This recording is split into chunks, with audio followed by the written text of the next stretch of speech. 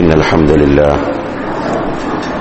نحمده ونستعينه ونستغفره ونعوذ بالله من شرور أنفسنا وسيئات أعمالنا من يهده الله فلا مضل له ومن يضلل فلا هادي له وأشهد أن لا إله إلا الله وحده لا شريك له وأشهد أن محمدا عبده ورسوله يا أيها الذين آمنوا اتقوا الله حق تقاته ولا تموتن إلا وأنتم مسلمون يا أيها الناس اتقوا ربكم الذي خلقكم من نفس واحدة وخلق منها زوجها وبث منهما رجالا كثيرا ونساء واتقوا الله الذي تساءلون به والأرحام إن الله كان عليكم رقيبا يا أيها الذين آمنوا اتقوا الله وقولوا قولا سديدا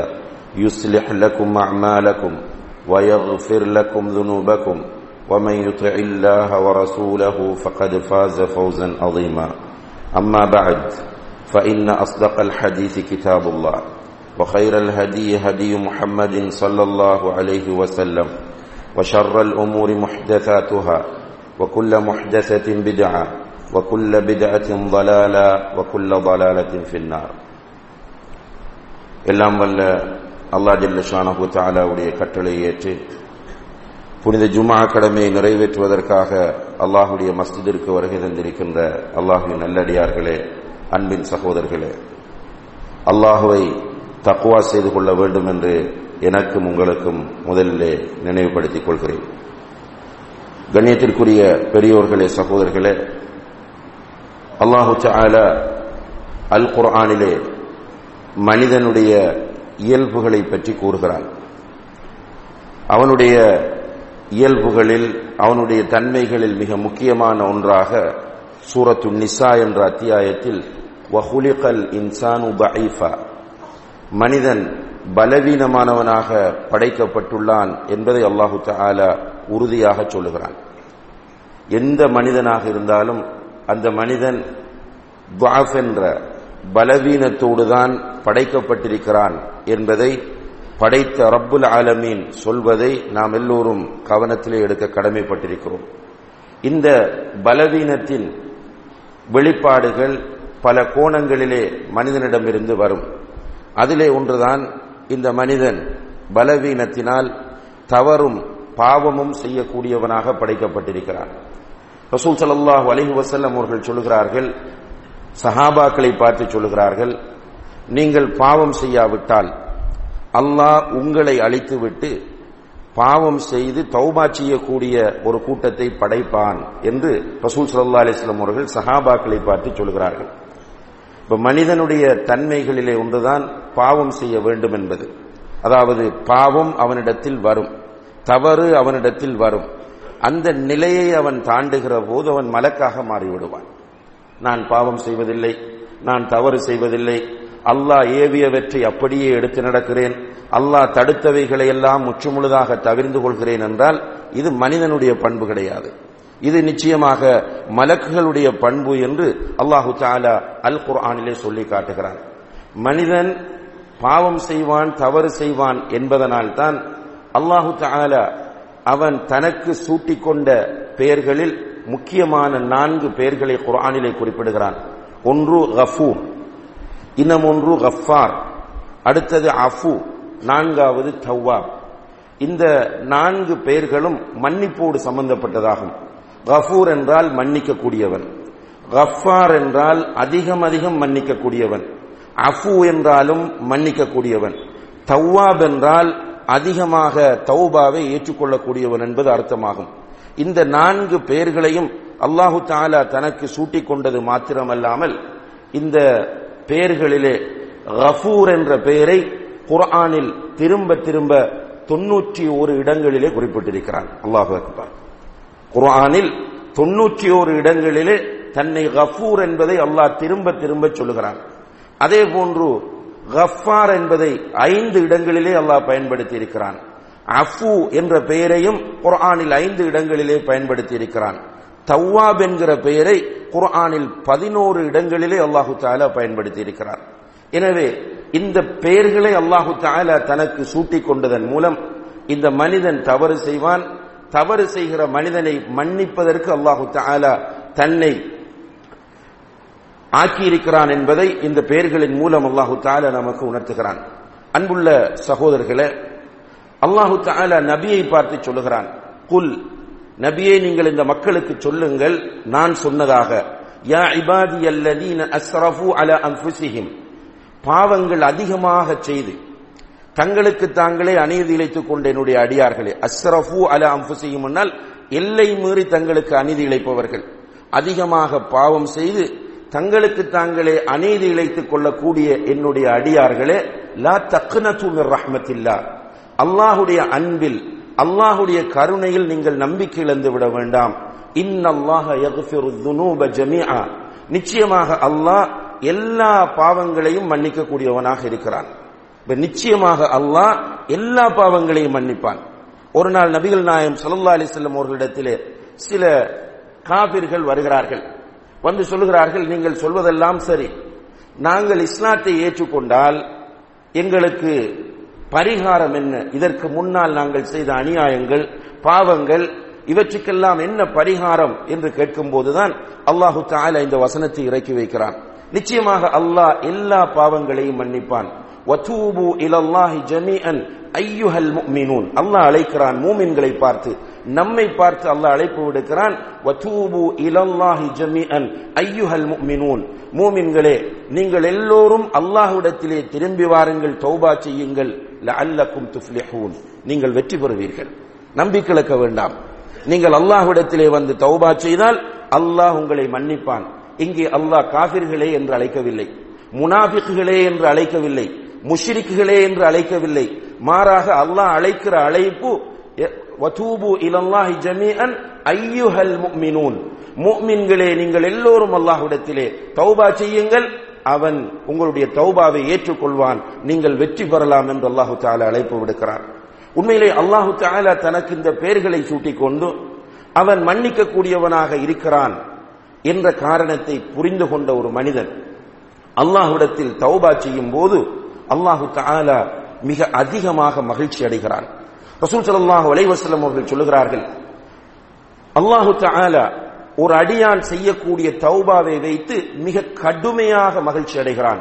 லில்லாஹி அஷத்து ஃபர்ஹா, அல்லாஹுக்கு மிக கடுமையான மகிழ்ச்சி ஏற்படுகிறது பிதௌபதி அப்திஹி, தன்னுடைய அடியான் செய்யக்கூடிய தௌபாவை வைத்து. இதை ரசூல் ஸல்லல்லாஹு அலைஹி வஸல்லம் அவர்கள் சொல்லிவிட்டு இதை நமக்கு புரிய வைப்பதற்காக வேண்டி ஒரு உதாரணம் சொல்லுகிறார்கள். ஒரு மனிதன் தன்னந்தனியாக பாலைவனத்தில் ஒரு ஒட்டகத்திலே ஏறி பயணம் செய்கிறான், நீண்ட பயணம். இந்த மனிதன் பாலைவனத்திலே போய்கொண்டிருக்கும் போது அவனுக்கு சோர்வு ஏற்படுகிறது.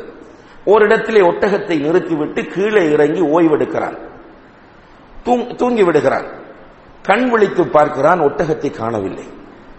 அவனுடைய எல்லாமே ஒட்டகத்தில் தான் இருக்கிறது.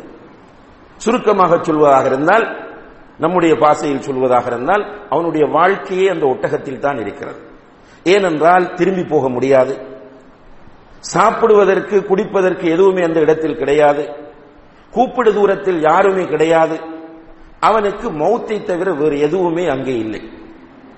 மிக அங்கலாய்க்கிறான், கஷ்டப்படுகிறான், அழுகிறான், அசந்து விடுகிறான். யோசித்து யோசித்து கவலைப்பட்டு பயந்து போய் அசந்து மீண்டும் உறங்கி விடுகிறான். உறங்கி திரும்ப கண் விழித்து பார்க்கிறான், அவனுடைய ஒட்டகம் அவனுக்கு முன்னால் வந்து இருக்கிறது. எந்த ஒன்றுமே திருட்டு போகவில்லை. இருந்த பொருட்களோடு அப்படியே வந்து நிற்பதை பார்த்து உச்சகட்ட மகிழ்ச்சி அடைந்து அந்த மனிதன் உடனே தன்னுடைய 2 கரங்களையும் வானத்தை நோக்கி உயர்த்தி சொல்கிறான், அல்லாஹும்ம அன்த அப்தி வ அன ரப்புக், யா அல்லாஹ் நீ என்னுடைய அடிமை. மகிழ்ச்சியின் உச்சகட்டத்தில் என்ன பேசுகிறோம் என்பதை அவனுக்கு புரியவில்லை. யா அல்லாஹ் நீ என்னுடைய அடிமை, நான் உன்னுடைய எஜமானன் என்று சொல்லுகிறார். ரசூலுல்லாஹி அலைஹி வஸல்லம் அவர்கள் சொல்கிறார்கள், இதை விட அதிகமாக நீ தௌபா செய்யும் போது அல்லாஹ் மகிழ்ச்சி அடைகிறார். அல்லாஹ் கஃபூர், அல்லாஹ் கஃபார், அல்லாஹ் தவ்வாப், அல்லாஹ் அஃபு, அல்லாஹ் காஃபிரு ذنب, அல்லாஹ் காபிலு தௌப், அல்லாஹ் குர்ஆனில் நம்மை பார்த்து நிறைய அழைக்கிறான். நீங்கள் என்னிடத்தில் வாருங்கள், நான் உங்களுக்கு மன்னிப்பு தருவேன் என்று அழைக்கிறான். இதை புரிந்து கொண்டு அல்லாஹ்வின் மீது உறுதியான நம்பிக்கையோடு என்னுடைய ரப் ரஹ்மான், என்னுடைய ரப் அர்ஹமுர் ராஹிமீன், இவன் என்னை மன்னிப்பான் என்ற நம்பிக்கையோடு ஒரு மனிதன் இஹ்லாஸாக அல்லாஹுக்கு முன்னால் உடைந்து விழுந்து தான் செய்த தவறை ஏற்றுக்கொண்டு மன்னிப்பு கேட்கும் போது அல்லாஹ் மலக்குகளை அழைத்து அந்த மனிதனை காட்டுகிறான். பாருங்கள், இந்த அடியான் என்னை சரியாக புரிந்து கொண்டான், அதனால் தான் என்னிடம் வந்திருக்கிறான்.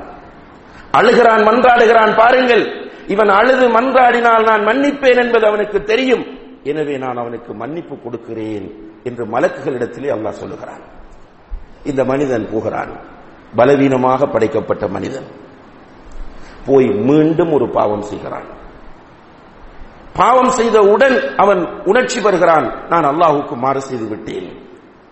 உடனடியாக மீண்டும் அல்லாஹ்விடம் வருகிறான், மீண்டும் அழுகிறான், மீண்டும் மன்னிப்பு கேட்கிறான். மீண்டும் அல்லாஹ் மலக்குகளை அழைத்து அந்த மனிதனை காட்டி, பாருங்கள், என்னிடம் மீண்டும் வந்திருக்கிறான். அழுகிறான், மன்னிப்பு கேட்கிறான், என்னை புரிந்ததனால் தான் என்னிடம் வருகிறான், அவனுக்கு நான் மன்னிப்பு கொடுக்கிறேன் என்று அல்லாஹ் சொல்லுகிறான். இந்த மனிதன் போகிறான், மீண்டும் பாவம் செய்கிறான். அல்லாஹு அக்பர். மீண்டும் பாவத்தை உணர்கிறான், அல்லாஹ்விடம் போகிறான், அழுகிறான், மன்றாடுகிறான். அல்லாஹ் மலக்குகளை அழைத்து அவனை காட்டி, இவனுக்கு நான் மன்னிப்பு வழங்குகிறேன் என்று சொல்கிறான். இதுதான் ரப்புல் ஆலமீன். ஆனால் கண்ணியத்திற்குரிய சகோதரர்களே, இன்றைக்கு நம்முடைய நிலைமை என்னவென்றால், நாம் தௌபா செய்வது என்பது ஒரு புறம் இருக்க, மற்றவனை தௌபா செய்ய விட மாட்டோம் என்கிற நிலைக்கு நாம் வந்து விட்டோம். நாம் தீர்ப்பு கொடுப்பதிலே மிக அவசரக்காரர்களாக இருந்து கொண்டிருக்கிறோம். அல்லாஹ் பாதுகாக்க வேண்டும். அல்லாஹ் இவ்வளவு கருணையோடு அன்போடு அழைக்கும் போது நாம் அவன் முனாஃபிக், இவன் முஷ்ரிக், அவன் நரகவாசி, இவன் திருந்தவே மாட்டான் என்று தீர்ப்பு கொடுப்பதிலே நாம் எல்லோரும் போட்டி போட்டுக் கொண்டிருப்பதை பார்க்கும் போது ஆச்சரியமாக இருக்கிறது. ரசூல் ஸல்லல்லாஹு அலைஹி வஸல்லம் அவர்கள் சொல்லுகிறார்கள், இன்னல்லாஹ யக்பு தௌபத்தல் அப்தி மா லம் யுகர்கிர். ஒரு அடியானுடைய உயிர் தொண்டை குழியை அடைகிற வரைக்கும் அவனுடைய தௌபாவை அல்லாஹ் ஏற்றுக்கொள்வான். கடைசி கட்டம், உயிர் தொண்டை குழிக்கு போவதற்கு முன்னால் ஒரு மனிதன் சின்சியராக உள்ள முருகி தன்னுடைய தவறை மனப்பூர்வமாக ஏற்றுக்கொண்டு அல்லாஹ்விடத்திலே தௌபா செய்தால் அல்லாஹ் அவனை மன்னிப்பான் என்று அல்லாஹ்வுடைய தூதர் சொல்லும் போது நாம் ஏன் அவசரப்பட வேண்டும் சகோதரர்களே? அல்லாஹ்வை புரிந்து கொள்ள வேண்டும். நாம் அல்லாஹ்வை தெரியாமல் நாம் சட்டங்களை கையில் எடுக்கிறோம். அல்லாஹ்வுடைய பெயரினால் பொய்களை சொல்லுகிறோம். அல்லாஹ்வுடைய பெயரினால் மக்களை விரக்திக்குள்ளாக்குகிறோம். சில கடுமையாக மனோரீதியாக பாதிக்கப்பட்ட சிலரை சந்திக்கக்கூடிய சந்தர்ப்பம் நமக்கு கிடைத்தது. அவர்கள் அப்படியாக மனோரீதியாக பாதிக்கப்பட்ட மனநோயாளிகளாக மாறுவதற்கு காரணம், அவர்கள் தௌபாவுடைய வாசல் தங்களுடைய விஷயத்தில் மூடப்பட்டு விட்டது என்று அவர்கள் தவறாக வழிகாட்டப்பட்டதுதான். ஒரு அட்வான்ஸ் லெவல் படிக்கிற மாணவனை சந்திக்க முடிந்தது. அவனுக்கு ஜின் பிடித்திருக்கிறது என்று குடும்பத்தினர் நம்பினார்கள். ஆனால் அந்த மாணவனோடு உட்கார்ந்து பேசுகிற போதுதான் தெரிந்தது, அவன் நிறைய பயான் கேட்கக்கூடியவன். தௌபாவை பற்றி பேசப்பட்ட தலைப்பில் அவனுக்கு தெளிவு கிடைக்காமல், எனக்கு இதற்கு பிறகு பாவத்தை ஒரு மனிதன் அறிந்த நிலையில் செய்துவிட்டு தௌபா செய்தால் அந்த தௌபாவை அல்லாஹ் ஏற்றுக்கொள்ள மாட்டான் என்று ஒரு பயானிலே குறிப்பிடப்பட்ட செய்தியை அவன் சீரியஸாக யோசிக்க ஆரம்பித்திருக்கிறான். நான் தெரிந்து கொண்டுதான் பாவம் செய்கிறேன், எனவே எனக்கு மன்னிப்பு கிடையாது என்று அவன் எண்ணிய போது அவனுடைய மனம் கனக்கிறது. அவன் மனநோயாளியாக மாறுகிறான். இன்னும் ஒருவர் ஒரு மஹரமான உறவோடு ஜினாவில் ஈடுபட்டார், அல்லாஹ் பாதுகாக்க வேண்டும். அவர் போய் ஃபத்வா கேட்ட ஒருவர் அவரை தவறாக வழிநடத்தியதனால் அவர் அதை யோசித்து யோசித்து மனநோயாளியாக மாறி குடும்ப வாழ்க்கையும் பிரிந்து இதுவரைக்கும் அவர் பூரண ஆரோக்கியம் இல்லாத நிலையில் இருந்து கொண்டிருக்கிறார். ரசூல் ஸல்லல்லாஹு அலைஹி வஸல்லம் அவர்கள் ஒரு சம்பவம் சொல்லுகிறார்கள், சஹீஹ் முஸ்லிமிலே வரக்கூடிய ஹதீஸ். ஒரு மனிதன் மிக மோசமானவன், அயோக்கியன். அயோக்கியன் என்றால் சாதாரணமான அயோக்கியன் அல்ல, கொலைகாரன். 99 கொலைகள் செய்து விட்டான். ஆனால் அவனுடைய உள்ளம் உணர்கிறது, நான் பாவம் செய்கிறேன் என்பதை அவனுடைய உள்ளம் உறுத்துகிறது. இப்போது அவன் திருந்த விரும்புகிறான். ஒரு மனிதரிடத்தில் போய் அல்லது நண்பரிடத்தில் போய் எனக்கு என்ன தீர்வு என்று கேட்கிறார். அவர் சொல்லுகிறார், எனக்கு இது பற்றிய விவரமெல்லாம் கிடையாது. இந்த இடத்தில் ஒரு பெரிய இபாதத்தாளி இருக்கிறார், அந்த இபாதத்தாளியிடம் போய் நீ கேளு என்று சொல்லுகிறார். இவன் அந்த இபாதத்தாளியை தேடி போகிறான். அவர் ஒரு வெறும் இபாதத்தாளி, இல்ம் கிடையாது, அல்லாஹ்வை பற்றிய அறிவும் கிடையாது, மார்க்கம் பற்றிய அறிவும் கிடையாது, ஆனால் பக்திமான். இவரிடம் போய் உட்கார்ந்து இந்த மனிதன் சொல்லுகிறான், 99 கொலைகள் செய்து விட்டேன், எனக்கு இப்போது உள்ளம் உறுத்துகிறது, பயமாக இருக்கிறது, எனக்கு ஏதாவது பரிகாரம் இருக்கிறதா, அல்லாஹ் என்னை மன்னிப்பானா என்று கேட்டபோது இந்த இல்ம் இல்லாத பக்திமான்கள் உணர்ச்சி வசப்படுவார்கள். எப்போதும், இந்த காலத்திலும் தான், எந்த காலத்திலும் தான். அவர்களுடைய உள்ளத்தில் பக்தி இருக்கும், இல்ம் இருக்காது. எனவே அவர்கள் எடுக்கிற முடிவுகள் அனைத்தும் உணர்ச்சியின் அடிப்படையில் இருக்கும். இன்றைக்கு நிறைய இல்ம் இல்லாத இபாதத்தாளிகள் அந்த அடிப்படையில் தான் முடிவெடுத்துக் கொண்டிருக்கிறார்கள். அல்லாஹ் அவர்களுடைய உள்ளங்களை விரிவாக்க வேண்டும், அவர்களுக்கு அல்லாஹ் இல்மை கொடுக்க வேண்டும். இந்த அடிப்படையில் அந்த இபாதத்தாளி உணர்ச்சி வசப்படுகிறார். 99 கொலை செய்து விட்டு வந்து மன்னிப்பு இருக்கிறதா என்று கேட்கிறாயா? உனக்கே இது நியாயமாகப்படுகிறதா? உன்னை அல்லாஹ் மன்னிக்கவே மாட்டான் என்று சொன்ன போது அவனோட ஆசையோடு வந்தவன் இந்த செய்தியை சொன்னதும் டென்ஷன் ஆகிறான், கோபம் வருகிறது. உடனே அவரையும் அந்த இடத்திலே கொலை செய்து விடுகிறான். 100 கொலை. பிறகு இன்னும் அவனுடைய மனம் உறுத்துகிறது. திரும்ப போய் நண்பர்களிடம் முறையிடுகிறான். அதில் இன்னும் ஒருவர் சொன்னார், இந்த இடத்திலே ஒரு ஆலிம் இருக்கிறார், ஒரு மார்க்க அறிவுள்ளவர் இருக்கிறார், அவரிடம் போய் நீ தீர்ப்பு கேள், இப்படியானவர்களிடம் நீ ஏன் போய் கேட்டாய் என்று அவர் கண்டித்து அங்கே அனுப்பும் போது அந்த ஆலிம் சொல்லுகிறார், நீ ஏற்றுக்கொண்டு விட்டாய் அல்லவா, உன்னுடைய உள்ளம் இப்போது உனக்கு உறுத்துகிறது அல்லவா, அல்லாஹ் உன்னை கண்டிப்பாக மன்னிப்பான். நீ ஏற்றுக்கொள்வதுதான் முக்கியம், உன்னுடைய தவறை நீ உணர்வதுதான் முக்கியம். நீ உன்னுடைய தவறை உணர்ந்து விட்டாய், ஏற்றுக்கொண்டு விட்டாய், தௌபா செய்ய வேண்டும் என்று நீ துடிக்கிறாய், நிச்சயமாக அல்லாஹ் உன்னை மன்னிப்பான். ஆனால் உன்னுடைய இந்த சூழல் உனக்கு சரி வராது. இந்த ஏரியாவில் நீ இருந்தால் தௌபா செய்துவிட்டு திரும்ப நீ இந்த குற்றத்தை செய்ய வேண்டி ஏற்படும். எனவே உன்னுடைய ஏரியாவை நீ மாற்றி, இங்கிருந்து இன்னும் ஒரு ஊர் இருக்கிறது, அந்த ஊரில் நல்ல மக்கள் வாழ்கிறார்கள், அங்கே போனால் நீ மாறுவதற்கு நல்ல வாய்ப்பு கிடைக்கும் என்று அவர் அட்வைஸ் பண்ணி அனுப்புகிற வழியில் அந்த மனிதர் மௌத்தாகிறார். கடைசியிலே அவர் நல்லவர்களுடைய ஊருக்கு நெருக்கமாக மௌத்தானதனால் ரஹ்மத்துடைய மலக்குகள் அவருடைய உயிரை கொண்டு சென்றார்கள் என்று நபிகள் நாயகம் ஸல்லல்லாஹு அலைஹி வஸல்லம் அவர்கள் சொல்கிறார்கள். இது ஹதீஸ். இங்கே 2 விஷயங்களை அல்லாஹ்வுடைய தூதர் சொல்கிறார்கள். ஒன்று, கண்ணியத்திற்குரிய சகோதரர்களே, பாவ மன்னிப்பினுடைய வாசலை மூடுவது குற்றம் என்பதை சொல்கிறார்கள். இரண்டாவதாக, கடைசி நேரத்திலும் ஒருவன் தௌபா செய்து வெற்றி பெறலாம் என்பதை சொல்கிறார்கள். அதனால் தான் அல்லாஹ்வுடைய தூதர் சொன்னார்கள், ஒரு மனிதன் நரகவாசிகளுடைய செயலையே செய்து கொண்டிருப்பான். அவனை பார்க்கும் போதெல்லாம் குடிப்பான், களவெடுப்பான், சூதாடுவான், தொழாமல் இருப்பான், இப்படி நரகவாசிகளுடைய செயலையே செய்து கொண்டிருப்பான். அவன் நரகத்திற்குள் போவதற்கு ஒரு சான் அல்லது ஒரு முழம்தான் தூரம் இருக்கும். அந்த நேரத்தில் அவன் தௌபா செய்து சுவர்க்கவாசிகளுடைய அமலை செய்து சுவர்க்கம் போய்விடுவான். அல்லாஹு அக்பர். எனவே அன்புள்ள சகோதரர்களே, அல்லாஹ்வுக்காக நாம் அவசரப்படக்கூடாது, உணர்ச்சி வசப்படக்கூடாது. அந்த ஹதீஸின் தொடரிலே அல்லாஹ்வுடைய தூதர் சொல்கிறார்கள், இன்னும் ஒரு மனிதன் சுவர்க்கவாசிகளுடைய அமலையே செய்து கொண்டிருப்பான். பார்த்தால் முன்சஃபிலே தொழுவான், ஹஜ்ஜுக்கு போவான், உம்ராவுக்கு போவான், தஹஜ்ஜத் தொழுகையிலே ஈடுபடுவான், தஅவாவிலே ஈடுபடுவான், சதக்கா செய்வான், குர்ஆன் ஓதுவான், ஜனாசாவிலே முன்னணியிலே இருப்பான். இவனுக்கும் சுவர்க்கத்திற்கும் இடையில் ஒரே ஒரு முழம்தான் இடைவெளி இருக்கும். அந்த நேரத்திலே அவன் நரகவாசிகளுடைய அமலை செய்து நரகம் போய்விடுவான் என்றார்கள். இன்றைக்கு நாம் எல்லோருமே ஒரு வகையான பதட்டம், ஒரு வகையான அவசரம், மற்றவர்களுக்கு தீர்ப்பு சொல்வதில் ஒரு வகையான சந்தோஷம், இந்த மனநோய் நம்மை ஆக்கிரமித்து நம்மை அறியாமலே அவசரப்பட்டுக் கொண்டிருக்கிறோம். அல்லாஹ் அர்ஹமுர் ரஹீம், அல்லாஹ் கஃபூர், அல்லாஹ் கஃபார், அல்லாஹ் தவ்வாப், அல்லாஹ் அஃபு என்பதை மறந்து விட்டோம். கடைசியிலே ஒரு ஹதீஸிலே வருகிறது, ஒரு மனிதனுக்கு இவ்வாறு மன்னிப்பை பெறுவதற்கு தயாராக இருக்கக்கூடிய ஹதீஸினுடைய கருத்தை சொல்லுகிறேன்.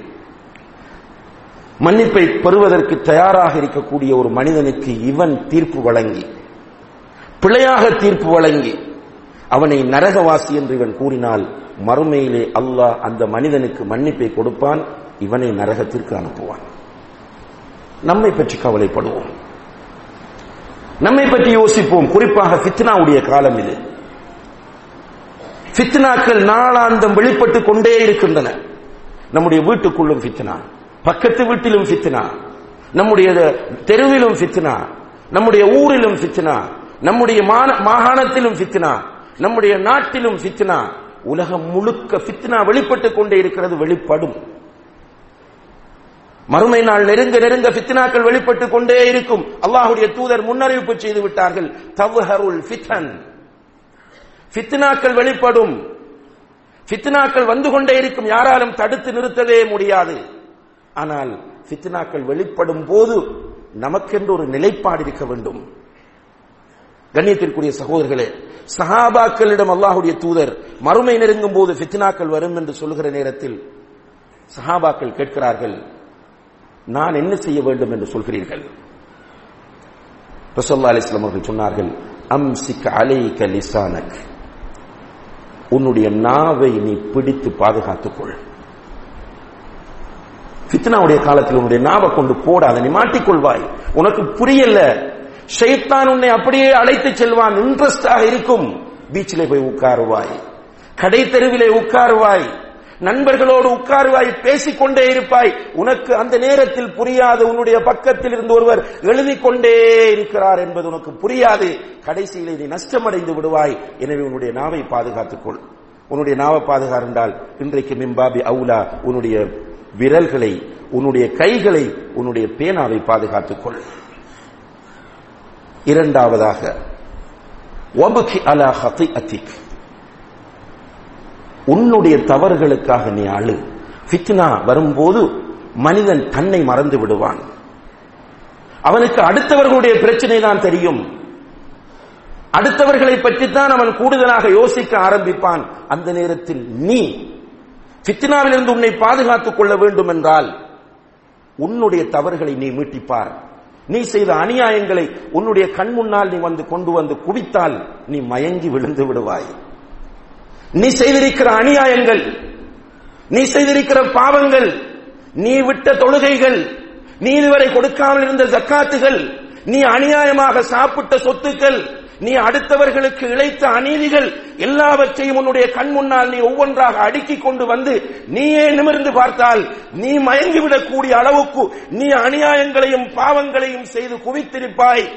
அதை பார்த்து நீ அழு, மற்றவனை நீ தூக்காத. இந்த நேரத்திலே, ஃபித்னாவுடைய நேரத்தில் மூன்றாவதாக அல்லாஹ்வுடைய தூதர் சொல்கிறார்கள், வல் யஸ்அக பைத்துக், பீச்சுக்கும் கடை தெருக்களுக்கும் மனிதர்கள் கூடுகிற இடங்களுக்கும் அதிகமாக போகாமல் உன்னுடைய வீட்டில் நீ இருந்து கொள். வெளியே போனா உன்னை அறியாமல் மாட்டுவாய். உள்ளம் என்பது அன்புள்ள சகோதரர்களே துருப்பிடிக்கக்கூடியது. ஒரு பாவம் செய்தால் ஒரு டாட், தௌபா செய்தோமாக இருந்தால் அழியும். தௌபா செய்யாம திரும்ப திரும்ப பாவம் செய்யும் போது உள்ளம் ஃபுல்லா கருத்து விடும். அல்லாஹ்வுடைய தூதர் சொல்லுகிற செய்தி இது. உள்ளம் கருத்து விட்டால் லா தஅரிஃபு மஅரூஃபன் வலா துன்கிரு முன்கரா, அந்த உள்ளங்களுக்கு நல்லதும் புரியாது கெட்டதும் புரியாது. அல்லாஹு அக்பர். உள்ளம் துருப்பிடித்து விட்டால் அந்த உள்ளத்திற்கு நல்லதும் புரியாது கெட்டதும் புரியாது. இன்றைக்கு அப்படியான ஒரு நிலைக்குள் நாம் எல்லோரும் அகப்பட்டு விட்டோமா என்று பயப்படக்கூடிய ஒரு சூழ்நிலை. எனவே அன்புள்ள சகோதரர்களே, அல்லாஹ்வின் நல்லடியார்களே, அல்லாஹ்வுடைய தௌபாவின் வாசல் ஒரு அடியான் அவனுடைய உயிர் தொண்டைக்குழியை அடைகிற வரை திறந்திருக்கிறது. நாம் அவசரப்பட்டு யாருக்கும் தீர்ப்பு வழங்க வேண்டாம், நசிகத் செய்யுங்கள். ஒரு சகோதரன் தவறு செய்கிறான் என்றால் அவனிடம் போய் சொல்லுங்கள், அது நம்முடைய கடமை. ஆனால் தீர்ப்பு வழங்காதீர்கள். அவன் நரகவாசி என்று முடிவெடுக்காதீர்கள். அவன் அயோக்கியன் என்று சீல்குத்தீர்கள். ஏனென்றால் அல்லாஹ் மௌத்தாகும் வரைக்கும் அவனை அழைத்துக் கொண்டே இருக்கிறான். இது ரமலான் மாதம்.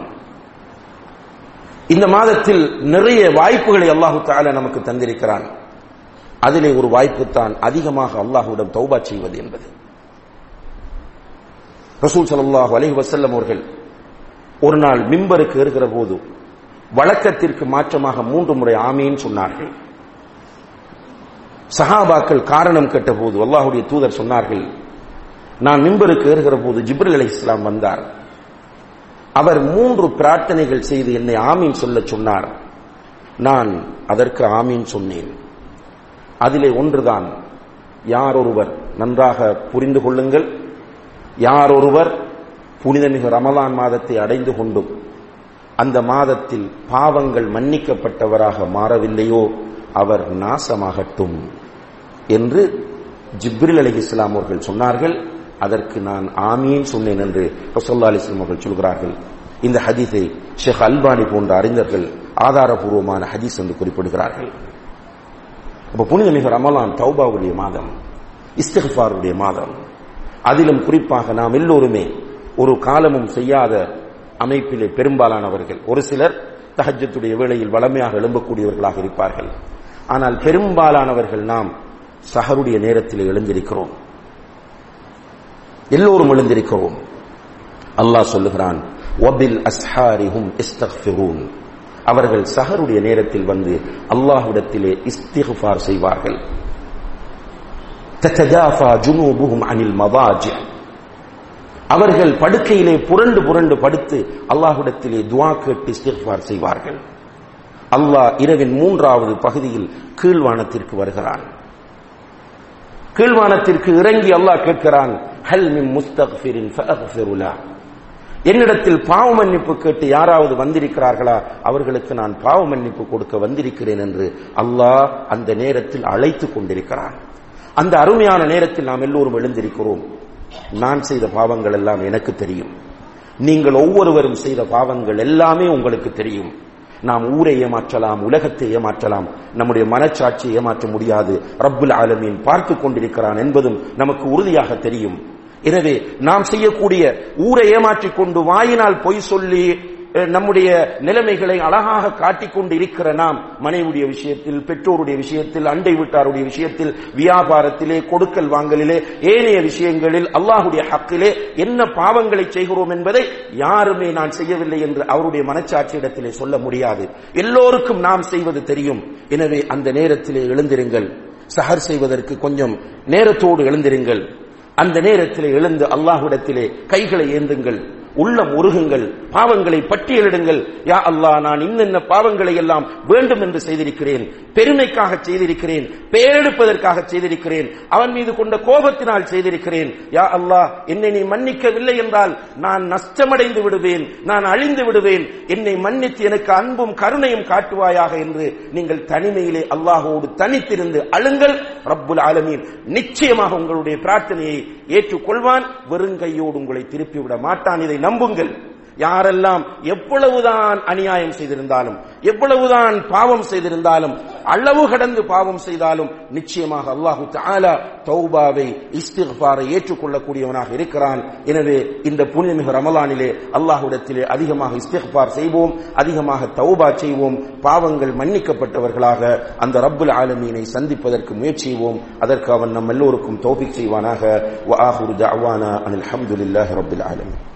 الحمد لله رب العالمين والعاقبة للمتقين ولا عدوان إلا على الظالمين والصلاة والسلام على أشرف الأنبياء والمرسلين وعلى آله وأصحابه أجمعين أما بعد. கண்ணியத்திற்குரிய பெரியோர்களே, சகோதரர்களே, இதுவரை தௌபாவினுடைய முக்கியத்துவம், தௌபாவினுடைய சிறப்பை நாம் பார்த்தோம். நிச்சயமாக அல்லாஹ் எல்லா பாவங்களையும் மன்னிக்கக்கூடியவனாக இருக்கிறான் என்பதையும் நாம் எல்லோரும் ஈமான் கொண்டவர்களாக இந்த இடத்திலே அமர்ந்திருக்கிறோம். அதே நேரத்திலே பாவங்களோடு தொடர்பான ஒரு மிக முக்கியமான விஷயம் இருக்கிறது. நாம் எல்லோருமே அந்த விஷயத்தில் மிகவும் பொடுபோக்காக இருக்கிறோம். அதுதான் அடுத்தவர்களுடைய உரிமைகள், அடுத்தவர்களுடைய உணர்வுகள். பொதுவாக நான் என்னுடைய உணர்வை மதிக்கிறேன். நீங்கள் ஒவ்வொருவரும் உங்களுடைய உணர்வை மதிப்பீர்கள். உங்கள் மீது யாராவது அவதூறு சொன்னால் உங்களுக்கு தூக்கம் வராது. உங்களுக்கு யாராவது அநீதி இழைத்து விட்டால் உங்களால் நிம்மதியாக இருக்க முடியாது. அதே போன்றுதான் நானும், அதே போன்றுதான் அவரும். ஒவ்வொரு மனிதனும் அப்படித்தான். அவரவர்களுடைய உணர்வுகள் முக்கியமானவை. இப்படித்தான் அல்லாஹ் படைத்திருக்கிறான். என்னுடைய உணர்வுகள் புண்படுத்தப்படக்கூடாது என்று நான் கருதினால் நானும் அடுத்தவர்களுடைய உணர்வுகளை புண்படுத்தக்கூடாது என்று இஸ்லாம் சொல்லுகிறது. எனவேதான் அடுத்தவர்களுடைய உணர்வுகள், உரிமைகள் விஷயத்தில் நீ கை வைத்து விட்டால், உன்னை நான் மன்னிக்க வேண்டுமாக இருந்தால் அவனிடம் போய் நீ மன்னிப்பு கேட்க வேண்டும். இது அல்லாஹ்வுடைய கட்டளை. நீ ஷிர்க் செய்தால் நீ என்னிடம் வா, நான் மன்னிப்பேன். ஷிர்க் என்றால் நீ ஒரு 1000 சிலைகளை உன்னுடைய கையால் செய்து அதை வியாபாரம் செய்து அதை கும்பிடக்கூடியவனாக நீ ஆகியிருக்கிறாய். அதனிடத்திலேயே மண்டியிட்டு கிடக்கக்கூடியவனாக நீ இருக்கிறாய். நீ அது தவறு என்று உணர்ந்து என்னிடம் வா, உன்னை நான் மன்னிப்பேன். ஆனால் நீ யாருடையாவது உணர்வுகளை புண்படுத்தி இருந்தால், யாருக்காவது நீ அநீதி இழைத்திருந்தால் அவனிடம் போ. அவன் மன்னித்தால் தான் நான் மன்னிப்பேன். அல்லாஹ் அக்பர். எல்லோருக்கும் தெரியும் நமக்கு, ஆனால் உணராமல் இருக்கிறோம். வதக்கிர் ஃபஇன்ன ذிக்ரா தன்ஃபஉல் முஃமினீன். நினைவூட்டுங்கள், நினைவூட்டுதல் விசுவாசிகளுக்கு பயனளிக்கும் என்று அல்லாஹ் சொல்வதனால் எனக்கும் உங்களுக்கும் சேர்த்து நினைவூட்டுகிறேன். ஈமானோடு இந்த மஸ்ஜிதிலே புனிதமிகு ரமலான் மாதத்தில் நோன்போடு இருக்கிறோம். கண்டிப்பாக பயனளிக்கும். அந்த நம்பிக்கையோடு சொல்கிறோம். யாருடைய உணர்வுகளையாவது புண்படுத்தி இருந்தால், யாருக்காவது அநீதி இழைத்திருந்தால் அவர்களிடம் போய் நீங்கள் மன்னிப்பு கேட்காத வரை அல்லாஹ் மன்னிக்க மாட்டான். ரசூல் ஸல்லல்லாஹு அலைஹி வஸல்லம் அவர்கள் சொல்கிறார்கள், மன் கானத் இன்துஹு மத்லமத்துன் லிஅഖீஹி ஃபல்யதஹல்லல்ஹு மின். நீங்கள் யாராவது உங்களுடைய சகோதரருக்கு அநீதி இழைத்திருந்தால் மௌத்தாகுவதற்கு முன்னால் இந்த உலகத்தில் வைத்து அதை ஹலாலாக்கிக் கொள்ளுங்கள். ஏனென்றால் மறுமையிலே தீனார் திர்ஹம் எல்லாம் கிடையாது, காசு பணம் எல்லாம் மறுமையிலே கிடையாது. மறுமையிலே ஹசனாத் சய்யிஆத், நன்மைகள் தீமைகள் மட்டும்தான் வரும். நீ முஃப்லிஸாக மாறிவிடாதே. இந்த உலகத்தில் உன்னை கொஞ்ச காலம் நான் வாழ வைக்கிறேன், மிக சொற்ப காலம். நீ எப்போது மௌத்தாகுவாய் என்பது உனக்கு தெரியாது. எந்த நேரத்திலும் உனக்கு மௌத் வரலாம். நீ வாழ்ந்தால் உன்னை மேக்சிமம் ஒரு 60-70 வருடங்கள் நான் வாழ வைப்பேன். இதற்குள் நீ உன்னுடைய மீசான் என்ற தராசுக்கு தேவையானவைகளை தேடிக்கொள். அப்படி நீ தேடக்கூடியவைகளை அடுத்தவர்களுக்கு அநீதி இழைப்பதன் மூலம் நீ இழந்து விடாதே. நான் ஒரு சகோதரன் மீது அவதூறு சொல்கிறேன் என்றால் அந்த சகோதரனிடம் போய் நான் மன்னிப்பு கேட்காத வரை நான் தொழக்கூடிய தொழுகை, நான் நோக்கக்கூடிய நோன்பு, நான் கொடுக்கக்கூடிய ஜக்காத், நான் ஓதக்கூடிய ஹுத்பா, நான் செய்யக்கூடிய தஅவா எல்லாமே அந்த சகோதரருக்காகத்தான் அமையும் என்பதை மறந்து விடாதீர்கள். கடைசியிலே மறுமையிலே போய் அவனுடைய பாவங்களை எல்லாம் சுமந்து கொண்டு நான் செல்ல வேண்டி ஏற்படும். அடுத்தவனுடைய உரிமை, அடுத்தவனுடைய உணர்வு. கண்ணியத்திற்குரிய சகோதரர்களே, எல்லோரும் இந்த விஷயத்தில் அல்லாஹ்வை பயப்படுவோம். கொஞ்சம் நீங்கள் யோசியுங்கள். உங்கள் மீது ஒருவன் ஒரு அவதூறை சொன்னால் உங்களால் தாங்க முடியுமா என்பதை நீங்கள் சொல்லுங்கள். என்னால் முடியும் என்று சொல்லுங்கள், அவதூறு சொல்லுங்கள், மறுமையிலே போய் அவனுடைய பாவங்களை எல்லாம் சேர்த்துக் கொள்ளுங்கள். நிச்சயமாக யாராலும் முடியாது. எல்லோரும் அவரவருடைய உணர்வுகளை மதிக்கிறார்கள். அதனால் தான் அல்லாஹ்வுடைய தூதர் ஸல்லல்லாஹு அலைஹி வஸல்லம் அவர்கள் சொன்னார்கள், மன் குதில தூன தமிஹி ஃபஹுவ ஷஹீத். யார் ஒருவர் தன்னுடைய இரத்தத்தை பாதுகாத்துக் கொள்வதற்காக ஒருவனோடு சண்டை செய்து அந்த இடத்தில் கொல்லப்படுகிறானோ அவன் ஜிஹாதில் கலந்து கொண்டு ஷஹீதான ஒரு ஷஹீதுடைய பாக்கியத்தை பெறுகிறான்.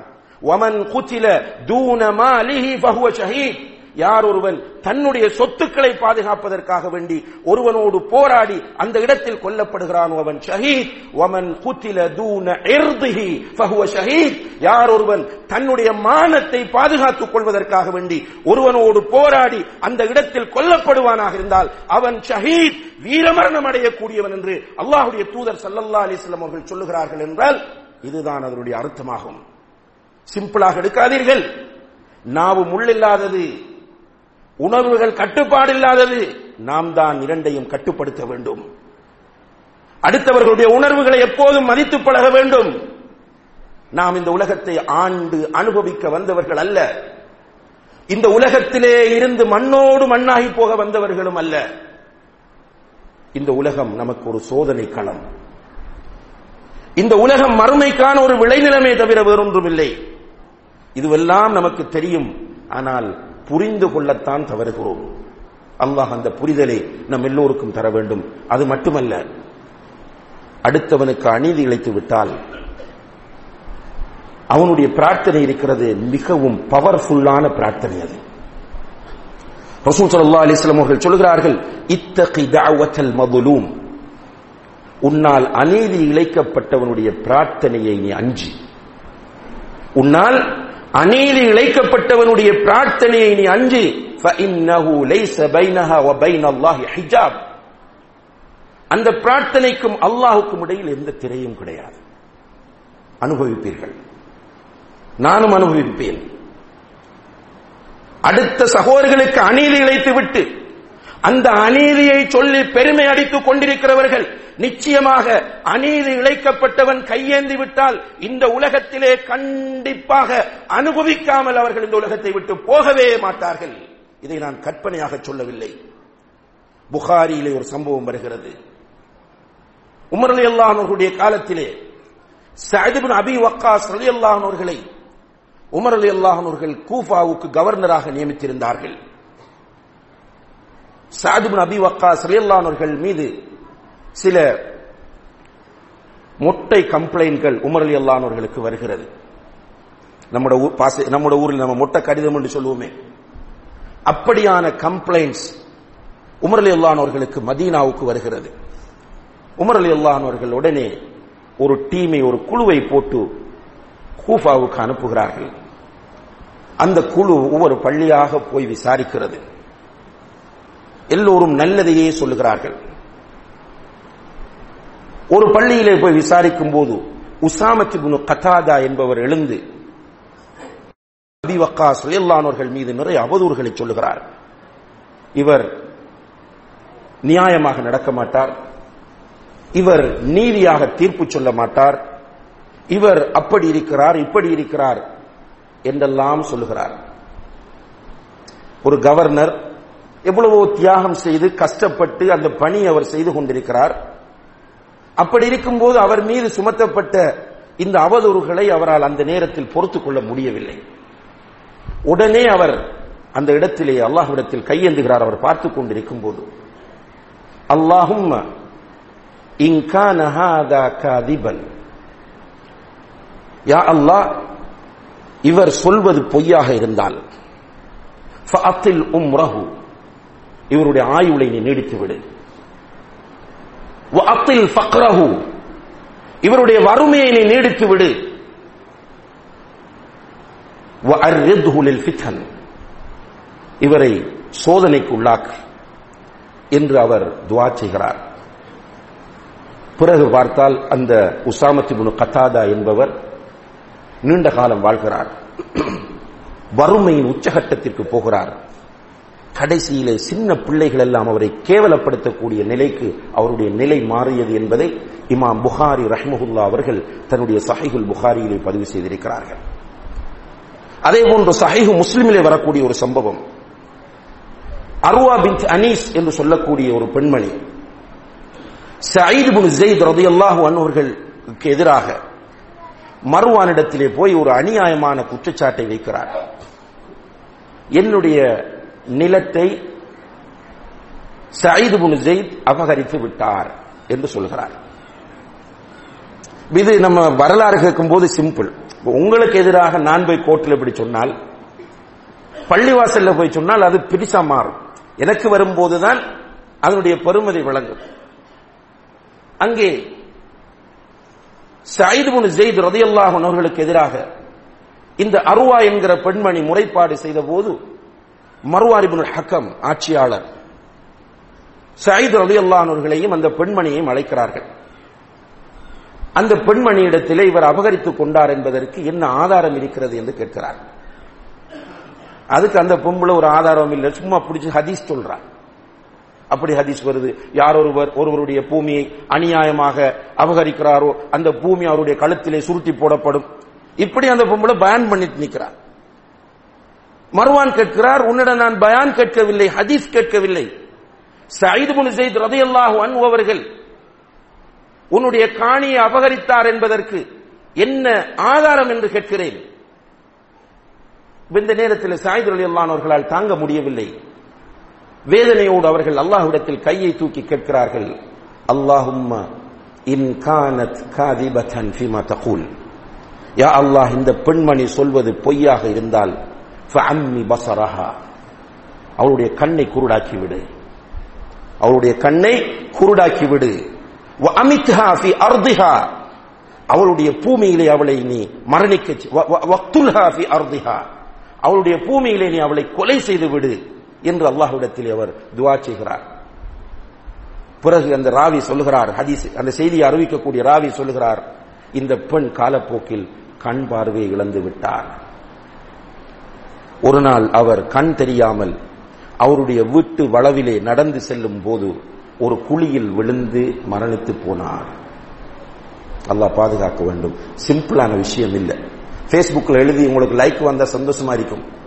மாஷா அல்லாஹ் 500 லைக், 1000 லைக், நிறைய ஷேர் வந்தா சந்தோஷமா இருக்கும். சந்தோஷம் எல்லாம் உங்களுக்கு டெம்பரரி சந்தோஷம், தற்காலிக சந்தோஷம். மறந்து விடாதீர்கள், நான் சொன்ன 2 செய்திகளும் ஆதாரபூர்வமானவை. அதைவிட முதலில் சொன்ன இத்தகி தஅவத்தல் மظلوم, அநீதி இழைக்கப்பட்டவனுடைய பிரார்த்தனைக்கு அஞ்சி அவனுக்கு அந்த பிரார்த்தனைக்கும் அல்லாஹ்வுக்கும் இடையில் எந்த திரையும் இல்லை என்ற அந்த ஹதீஸ் 100% கன்ஃபார்ம். சிம்பிளா எடுக்காதீங்க. உங்களுக்கு ஷைத்தான் வந்து சிலருக்கு இதுக்கும் லாஜிக் தருவான். இப்ப நம்ம சொல்ற பாயிண்ட்க்கு பாயிண்ட் தருவான். உங்களை எப்படியோ அவன் நரகத்தில் கொண்டு போய் சேர்க்க வேண்டும் என்பது 24 hours அவனுடைய ஆசையாகவும் கனவாகவும் முயற்சியாகவும் இருக்கிறது. நாம் தான் புரிந்து கொள்ள வேண்டும், நான் ஷைத்தானுடைய வழியில் போய் விழுந்துவிடக் கூடாது என்பதை. இன்றைக்கும் சில உலமாக்கள் நம்ம பார்க்கிறோம். சவுதியில சில ஷேக்மார் இருக்கிறார்கள், இன்னும் அவர்கள் போட்டோக்கு போஸ்ட் கொடுக்க மாட்டார்கள். அவர்களுடைய பயான்கள் எல்லாம் போய் பார்த்தா ஒன்று கூட வீடியோ இல்லை, ஹராம் இல்லது. வீடியோவில் பயான் பண்றது ஹராம் இல்ல. ஆனால் அவங்க என்னத்தை பயப்படுறாங்க, அப்படி போய் போய் போய் நம்ம ஷைத்தாண்ட வலையில விழுந்துரும், அவரை பாதுகாக்கணும் ஃபர்ஸ்டுக்கு. எனவே அன்புள்ள சகோதரர்களே, நாம் இங்கே சொல்லப்படக்கூடிய விஷயத்தை எல்லோரும் அல்லாஹ்வுக்காக புரிந்து கொள்ள முயற்சி செய்வோம். இந்த உலகத்தில் நம்ம நீண்ட காலம் யாருமே இருக்க போறல. எவ்வளவுதான் நம்ம ஆளுக்கால் சண்டை போட்டுக்கிட்டாலும், ஆளுக்கால் விமர்சனம் செஞ்சு கொண்டாலும், நாம் எல்லோரும் கொஞ்ச நாள் இருக்க போகிறோம். அடுத்தது ஒரு சமூகம். நம்ம அல் இன்சானு லில் இன்சானி பஅதுன் லிபஅதின் வ இல்லம் யஷ்உரு ஹதமு. ஒரு கவிஞர் சொல்கிறார், மனிதன் ஒருவனுக்கு அடுத்தவன், அவனை அறியாவிட்டாலும் பணியாளராக இருக்கிறான். நான் உங்களுக்கு பணியாள், நீங்கள் எனக்கு பணியாள். மாறி மாறி ஒருவர் ஒருவர் பால் தேவை உள்ளவர்களாகவே இருந்து கொண்டிருக்கிறோம். எனவே இந்த ஒரு சமுதாயத்திலே வாழக்கூடிய நாம், சொற்ப காலம் இந்த உலகத்தில் வாழக்கூடிய நாம், ஏன் அடுத்தவர்களுக்கு அநியாயம் இழைத்து நம்முடைய நன்மைகளை இழந்துவிட வேண்டும்? மறுமையிலே முஃப்லிஸ் என்ற பேங்க்ரப்ட் ஆனவனாக, திவாலானவனாக அல்லாஹ்விடத்திலே போய் நிற்க வேண்டும் என்பதை நாம் யோசித்து, நம்மிடத்தில் இருக்கிற ஈகோக்கள், பிரஸ்டீஜ்களை எல்லாம் துடைத்தெறிந்து, யாருக்கு நாம் அநீதி இழைத்தோமோ அவர்களிடம் போய் மன்னிப்பு கேட்டு, அநீதி என்பது அடிப்பது மட்டுமல்ல, சொத்துக்களை சுரண்டுவது மட்டுமல்ல, புறம் பேசுவதும் அநீதி, அவதூறு சொல்வது அநீதி, பொய்களை பரப்புவது அநீதி, அவமானப்படுத்துவது அநீதி. இவ்வாறு நாம் செய்திருந்தால் அவர்களிடம் போய் மன்னிப்பு கேட்போம். மன்னிப்பு கேட்டு போனால் வில்லங்கம் ஏற்படும், அதனால் ஃபித்னா அதிகரிக்கும் என்று நீங்கள் பயந்தால், அல்லாஹ்விடத்திலே அந்த நபருக்காக, யாருக்கு நீங்கள் அநீதி இழைத்தீர்களோ அவர்களுக்காக வேண்டி நிறைய துஆ செய்யுங்கள், இஸ்திக்ஃபார் செய்யுங்கள். இதற்கு பிறகு யா அல்லாஹ் இப்படி நான் நடக்க மாட்டேன் என்று சொல்லுங்கள். எந்த இடங்களெல்லாம் அவர்களுக்கு நீங்கள் அநீதி இழைத்தீர்களோ அந்த இடங்களில் அவர்களை பற்றி நல்ல முறையில் பேசுங்கள். இல்லை என்றால் நோன்பு, தொழுகை, ஜக்காத், ஹஜ், குர்ஆன் ஓதுவது எதுவுமே பயனளிக்காது. இது உண்மையானது, குர்ஆனும் ஹதீஸும் சொல்லக்கூடியது. எனவே எல்லாம் வல்ல அல்லாஹ் தஆலா வதக்கிர் ஃபஇன்ன ذிக்ரா தன்ஃபஉல் முஃமினீன், நபியை நினைவூட்டுங்கள், நினைவூட்டுதல் விசுவாசிகளுக்கு பயனளிக்கும் என்ற அடிப்படையில் இங்கே குர்ஆன் வசனங்களும் ஹதீஸ்களும் நினைவூட்டப்பட்டிருக்கின்றன. ஈமானோடு வந்திருக்கிற நம் எல்லோருக்கும் இது பயனளிக்க வேண்டும். இன்ஷா அல்லாஹ் பயனளிக்கும். எல்லாம் வல்ல அல்லாஹு தஆலா நாம் இந்த உலகத்தை விட்டு பிரியும் போது தௌபா செய்து அல்லாஹ்விடத்திலே பாவ மன்னிப்பை பெற்றவர்களாக பிரிவதற்கு நம் எல்லோருக்கும் தௌஃபீக் செய்வானாக. வ ஆகிரு தஅவானா அல்ஹம்துலில்லாஹி ரப்பில் ஆலமீன். أنا العبد الذي كسب الذنوب وصدته الأماني أن يتوب. أنا العبد الذي أضحى